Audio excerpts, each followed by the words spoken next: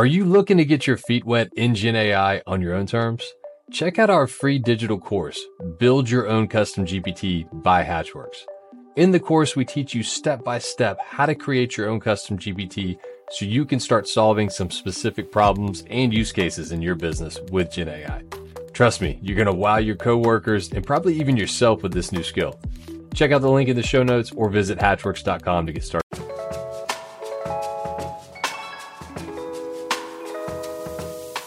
Welcome to Built Right, a podcast by Hatchworks where we help you learn to build the right digital product the right way. In each episode, we'll deconstruct the layers of successful product development, break down popular trends, and offer real advice to help make sure your product is built right. We may not have all the answers, but we've built a lot of digital products across a lot of industries, and we've seen a thing or two. Let's get into it.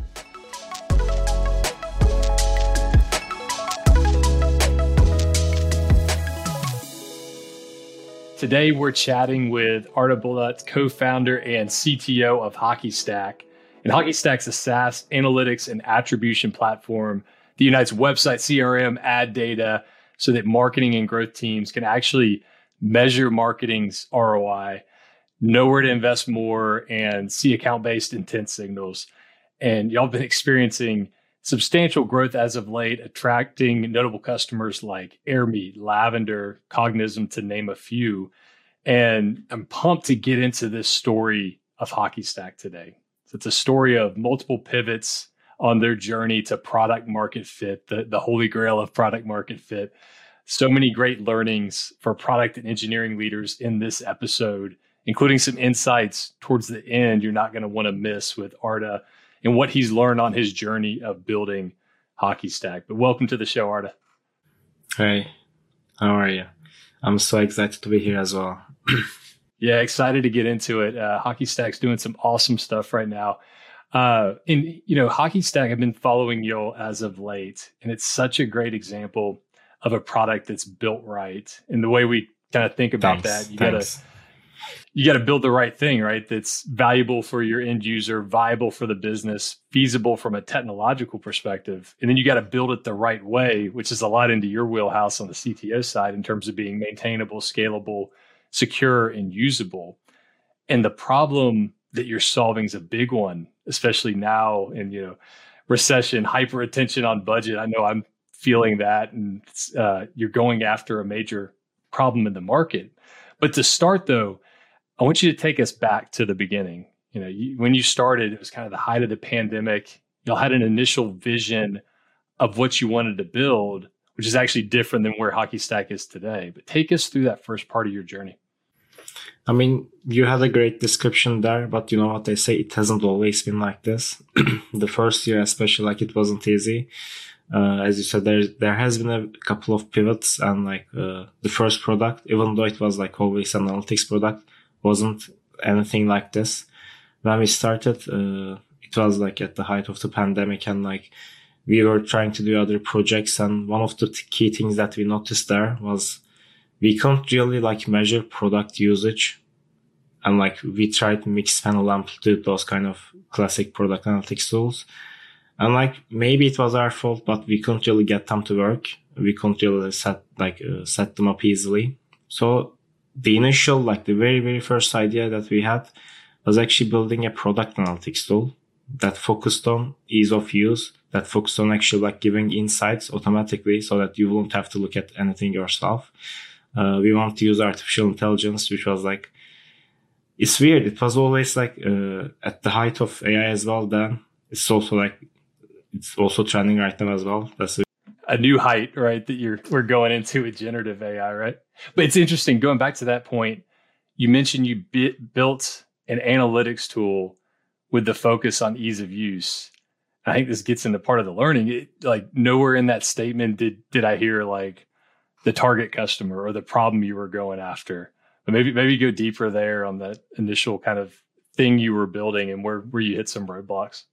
Yeah, I guess you also had a great point there from the beginning. One of the key things that we want to do was build a product that was easy, that was from the setup perspective, from the usability, it had to be intuitive for whoever we were selling to.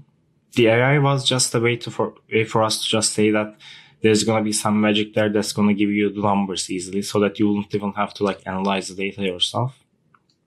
But like the actual first product that I mentioned now, we tried working on it for about 5 to 6 months. We were talking with people, like the usual talk with your customers, talk with like people, potential buyers, etc. We thought we were talking with them. We were getting all these like great feedback. Oh, that's a cool product. That's a cool idea. You should do that or something. But as we were building, one thing we noticed was no one really wanted to like put the script on their website to actually like, track the data. No one wanted to share their like current data stack with us. So even though they were saying like cool product, etc., it didn't really mean much when you had to like talk business with them. No one gave any money to this product. Yeah.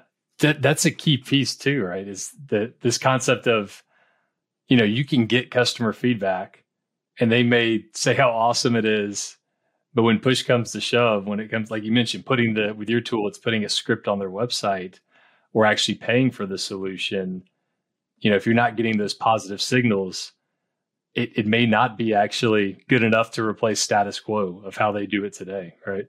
Exactly. I mean, the actual validation comes when people use the product, not when they say that they can use it or that it sounds interesting or something. That was the first key learning. We tried to get that to work, as I said, for like 5 to 6 months or something. But at the end, like we realized it wasn't going anywhere. Like plus us three, like we didn't have any LinkedIn presence or something back then. So it was like 3 unknown people coming from Turkey. Like, how are you going to trust that basically? So after that, like we realized we had to change something about the product. So let me pause there actually. So you're in Turkey, it's you and your other 2 founders, and you're at this inflection point, right? And so many folks, when they get to this point, they kind of scrap it and go find a day job, right? So, you know, where you're kind of like maybe early 2021 at this point, and you're at this inflection point of, do we keep going? Yeah. Yeah. And what was the trigger for y'all to keep going? Was it somebody in the founding team that's like, all right, we're going to keep doing this? Did you have an insight that kind of led you to go down another angle? What pushed you to keep building? Yeah, I think it was just blind faith, you know, like sometimes you need that, right? Like sometimes, yeah. I mean, we weren't sure if it was going to work. We weren't sure like if we were actually tackling the right problem, the right audience, whatever, but we just wanted to build something and we liked working together. So it was just like a matter of, okay, what are we going to do? Like, what are we going to build actually? So it never even like crossed our minds to at that stage, especially like, find another job. It was more about like, what are we going to do? Like, I remember we had some Notion docs where we were doing like pros and cons list of each idea that we have, like what's working here, what doesn't work there. And we had like some very like terrible arguments around that time on like everyone wanted to go in some different direction. But during that stage, one of the ideas that we had was a web analytics tool. Like instead of focusing on product analytics and saying that we use AI or something, we realized that no one really cared about like the technology that you're using as long as you are providing some value to them. So around that time, we tried like focusing on a web analytics tool that's kind of like a competitor to Google Analytics. You can think of this as the second iteration of the product. The idea there was basically like tracking the same way that we were tracking like the product analytics part, but for web analytics, and all actually like showing people the journeys of all the visitors that they had, giving them like easier to understand dashboards rather than going to like Google Analytics and like going through all their like complex data visualization methods. That was the second idea. Like around that time, there were a lot of simple web analytics tools, like privacy friendly tools that were coming out as well. So like we kind of rode their wave along with them at that point. And like one of the key things that we did around that time was actually applying to like a website called AppSumo. It's like a lifetime deal platform. Have you heard of it? Yeah. Yeah. I've heard of it. Yep. Yeah. We applied there, and like it was, I think like Emir actually applied there, but he didn't really think much of it. He just like filled out an application and forgot about it. And we just left the product there to like kind of chill on its own for a while. And then after like a month or so, like as we were still like deciding on what we were going to do next, we realized that there were like a little traction there that maybe like means something. So you didn't even realize it was getting traction. It was kind of something you did. That's what I love about so many journeys and stories. It's kind of these random serendipitous moments that happen.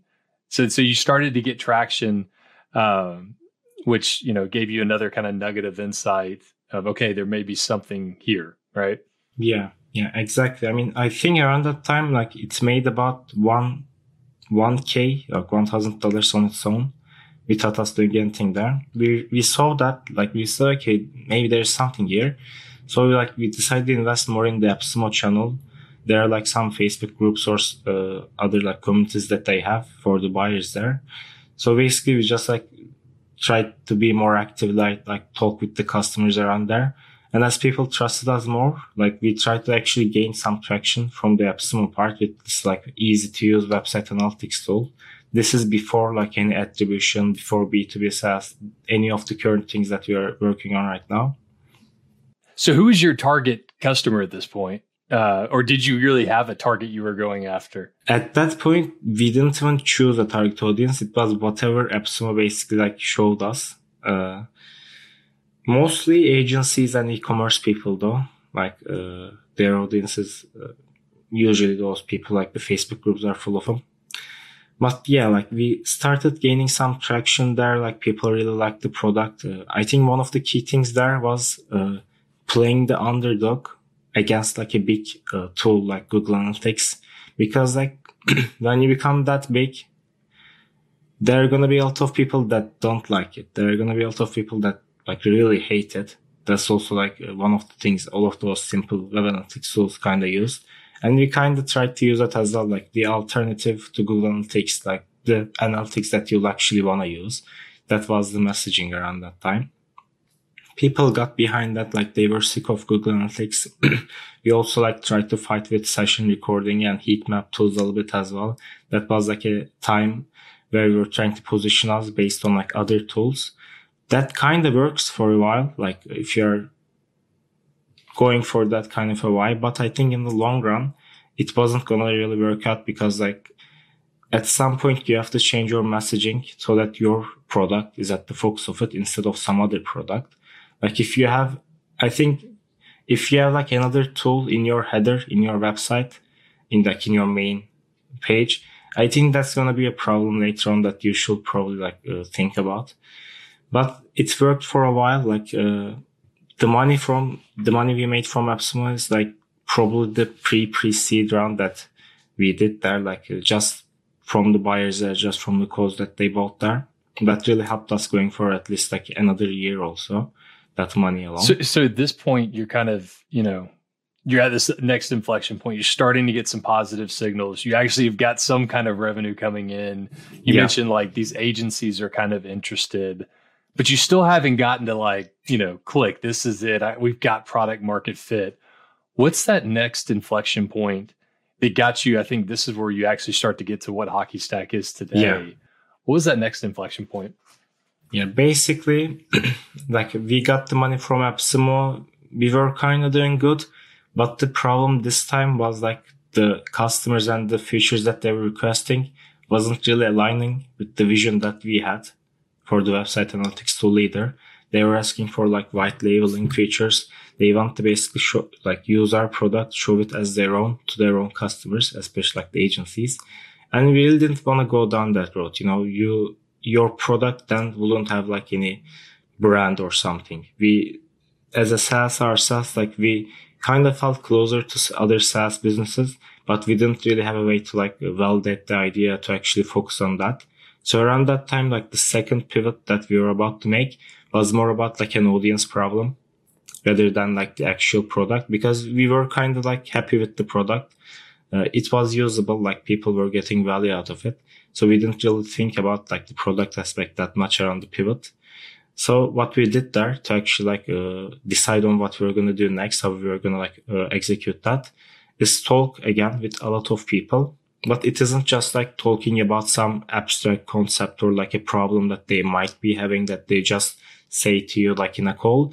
We actually had something to show to them, like the actual product, and we could ask them like, this is the product, this is how can you use it. Would you use this? Like, how do you think this works, like, fits in your workflow? That was like the big question that we were asking around that time. And like, we tried that with e-commerce people, we tried that with agencies, and we also tried that with SaaS people. And what we realized that SaaS people were generally a lot more responsive to our messages. They were like, they really wanted to help us out as well. And they were also interested in the product. But the key thing is, most of the people that we talked to weren't interested in like 90% of the product. Like, I remember one person just said like, I'm not going to use this. I'm not going to use that feature. I'm not going to use this page.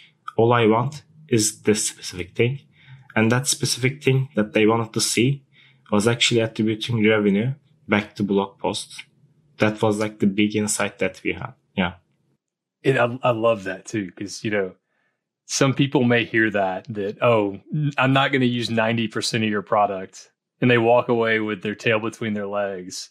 But what that customer just gave you is like the biggest insight of all. Like, here's the gold. This 10% right here is what I care about. And not only what I care about, it's what I would pay for. Props to y'all for actually now focusing in on that area. So now you've started to understand who's that core customer. That kind of B2B SaaS marketing person looking for attribution, and you're getting to what is their job to be done, which is beautiful. And now you're starting to, you've gotten to what's that core problem that needs to be solved, right? At this point. Yeah. At that point, like we started the messaging with the same thing that they told us, like attributing revenue back to blog posts. And the fun thing is like around that time, we didn't even know that much about attribution. Like it was just a funny word that we heard about. We didn't even have that functionality in the product. It was just like a precursor to that. So just that weekend, me and Bura just hacked away, built the very, very first attribution feature onto the product and tried showing that to B2B SaaS businesses. And with that, with actually being able to show that, they were a lot more open to their problems. We could really talk about the core problems that you mentioned that they were having. And we realized that it isn't just about blog posts or revenue either. It's about actually unifying the data that they were getting with the rest of the tech stack that the company is using. Because without that, I think someone else just said that they were every month they were praying that the blog post that they were publishing would have some kind of traffic, some kind of visitors, because otherwise they had nothing to show to execs, to C-suite, whatever. They were just praying to get that success, and they had no way to measure it. They had no way to optimize it. Yeah. When the alternative is praying for success, then you got a good if you can solve against that, then you got an opportunity space there. That's such an awesome story. I'm curious though, you're the CTO of this product, and I'm assuming it's built on a really modern stack, being a new solution. But I'm seeing every week new features, new functionality being built. So what do you attribute that to, y'all's ability to quickly iterate and build and deliver, not only build the new features, but actually deliver and put them into production in, kind of a safe and secure way? Yeah, I think it's about the mindset, because even 2 years ago when we first started, deciding on the tech, actual tech stack was just about, okay, which technologies do we know? Which are the technologies that we can actually push some code to some production server, and what's the fastest way to build the MVP, basically. That's what me and Bora at first thought about. And that's how we built the first iteration of the product, that some parts of that code is still being used in production right now. But from then on, it was about always choosing the simplest simplest tech stack that you can have for that stage of the company, so that you can quickly find something to show to people. And like even now, while we are like pushing features, it's about making like finding the simplest way to actually like build that feature and then push that and iterate over it over time to actually make it like the complex thing that it is now. I think like Basecamp had a great example about this, like while building their calendar feature. They didn't just go out and build like this complex calendar, but instead they tried to understand the core problem that people were having and then build feature around that core problem instead of just saying like, okay, we should build a calendar or something. In our case as well, like we don't just go out and build the most complex thing and like see if that works for the people. We try to like iterate over the process to make sure like the first version works, second version, not that well, maybe we improve it at the third version. So that way, like we'll have something to show to people every week. Every week there's something like new happening in the platform. No, I was just going to say, you're speaking my language. Basecamp is such a good example and use case of how to do this, right? And like you said, it's quickly iterating and not being afraid to put something out there so people can react to and you can continue to iterate on, right? Yeah, exactly. Like we have some features that not a lot of people use. Sometimes we remove features from the product that we know that no one's using. So like that also happens, but you should invest like from the start, try to invest less than you would normally do. So like when you have to actually like build, like remove it from the product, it will be such a big loss at the end there. Yeah. That's kind of like the big thing there. And that's such a good nugget too. It's like everybody's always in the mindset of build more features, put them out there. But what you just mentioned was critical. It was actually, if a feature is not being used, if it's not adding value, remove it. Because at the end of the day, like you're only creating more complexity in the solution for your user. I like to think of it as you're forcing your users to burn more like brain calories, right? With the more stuff you have out there. So I love that approach. Even early on, y'all are taking stuff out if it's not adding value to keep it lean and very focused on the problem it solves, right? Exactly. I mean, the simplest example for that is like in the sidebar, for example, we really think about how many things you have in the sidebar and like how much pages that you have. Just the other day, like we had to remove one feature, like a complete feature from the sidebar because like we knew no one's using it right now. It isn't like the key thing in the product right now.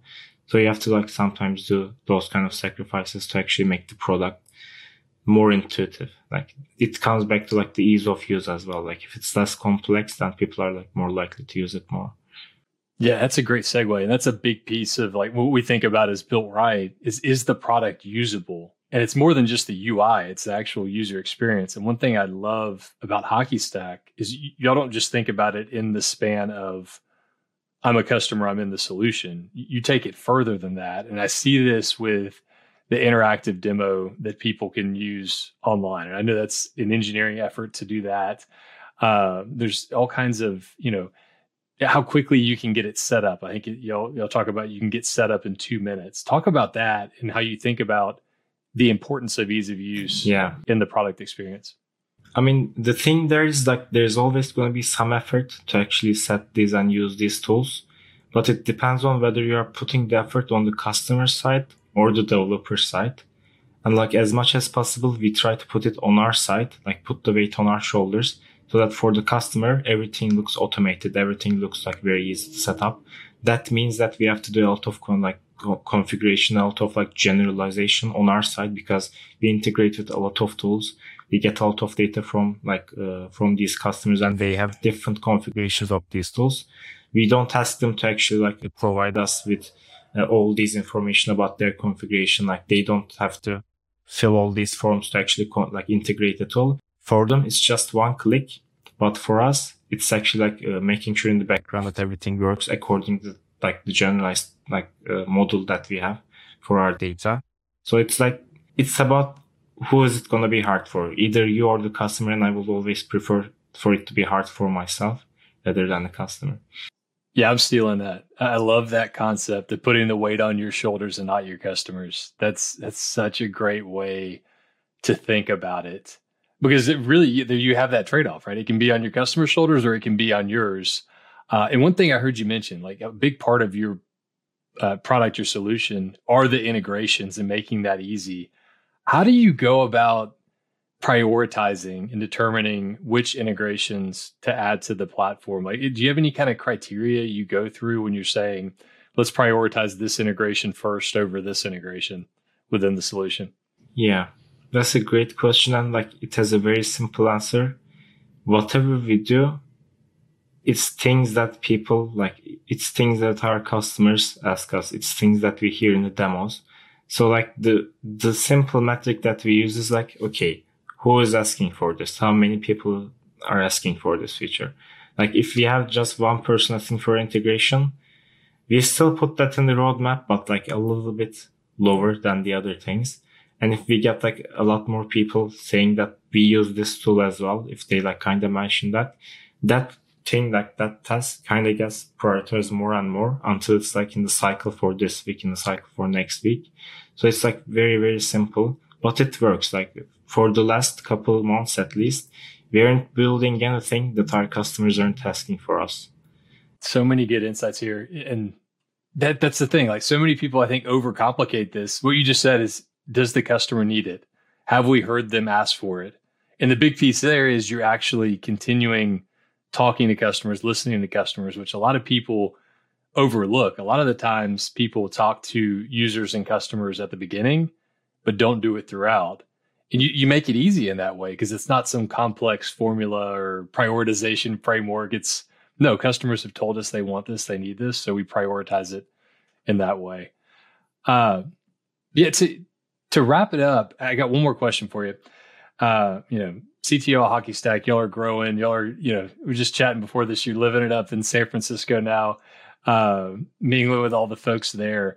But what's the biggest thing you've learned? Like if you could go back to your former self at the beginning of this, what's that one piece of advice that you would give your former self or another young, CTO or engineering leader about building a solution that can scale and grow?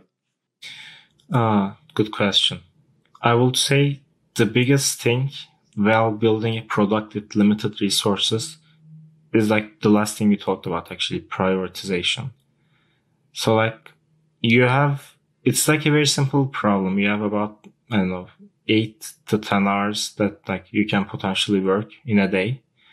And like most of the day, like even though you think that you are prioritizing same things, if you actually drill down and actually see what you are doing at each hour, usually there are going to be things that don't really matter that much, but you still do because you think that they matter, because you didn't like critically think about those stuff.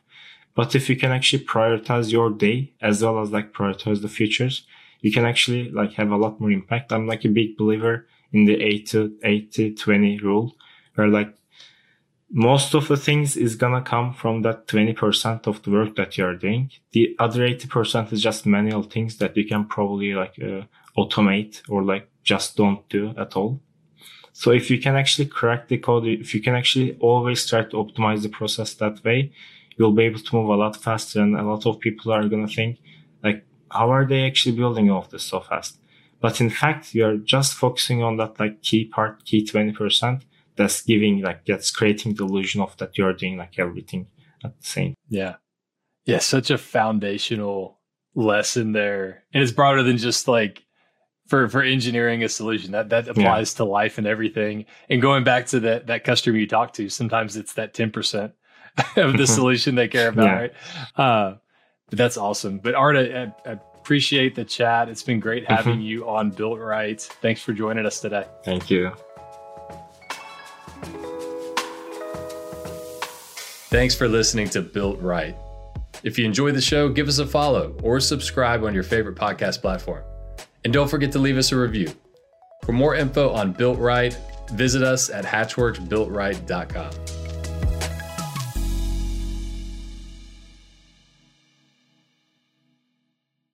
Big news. Season 2 of the Built Right podcast is right around the corner, launching on February 6th. And in this season, we're going all in on generative AI.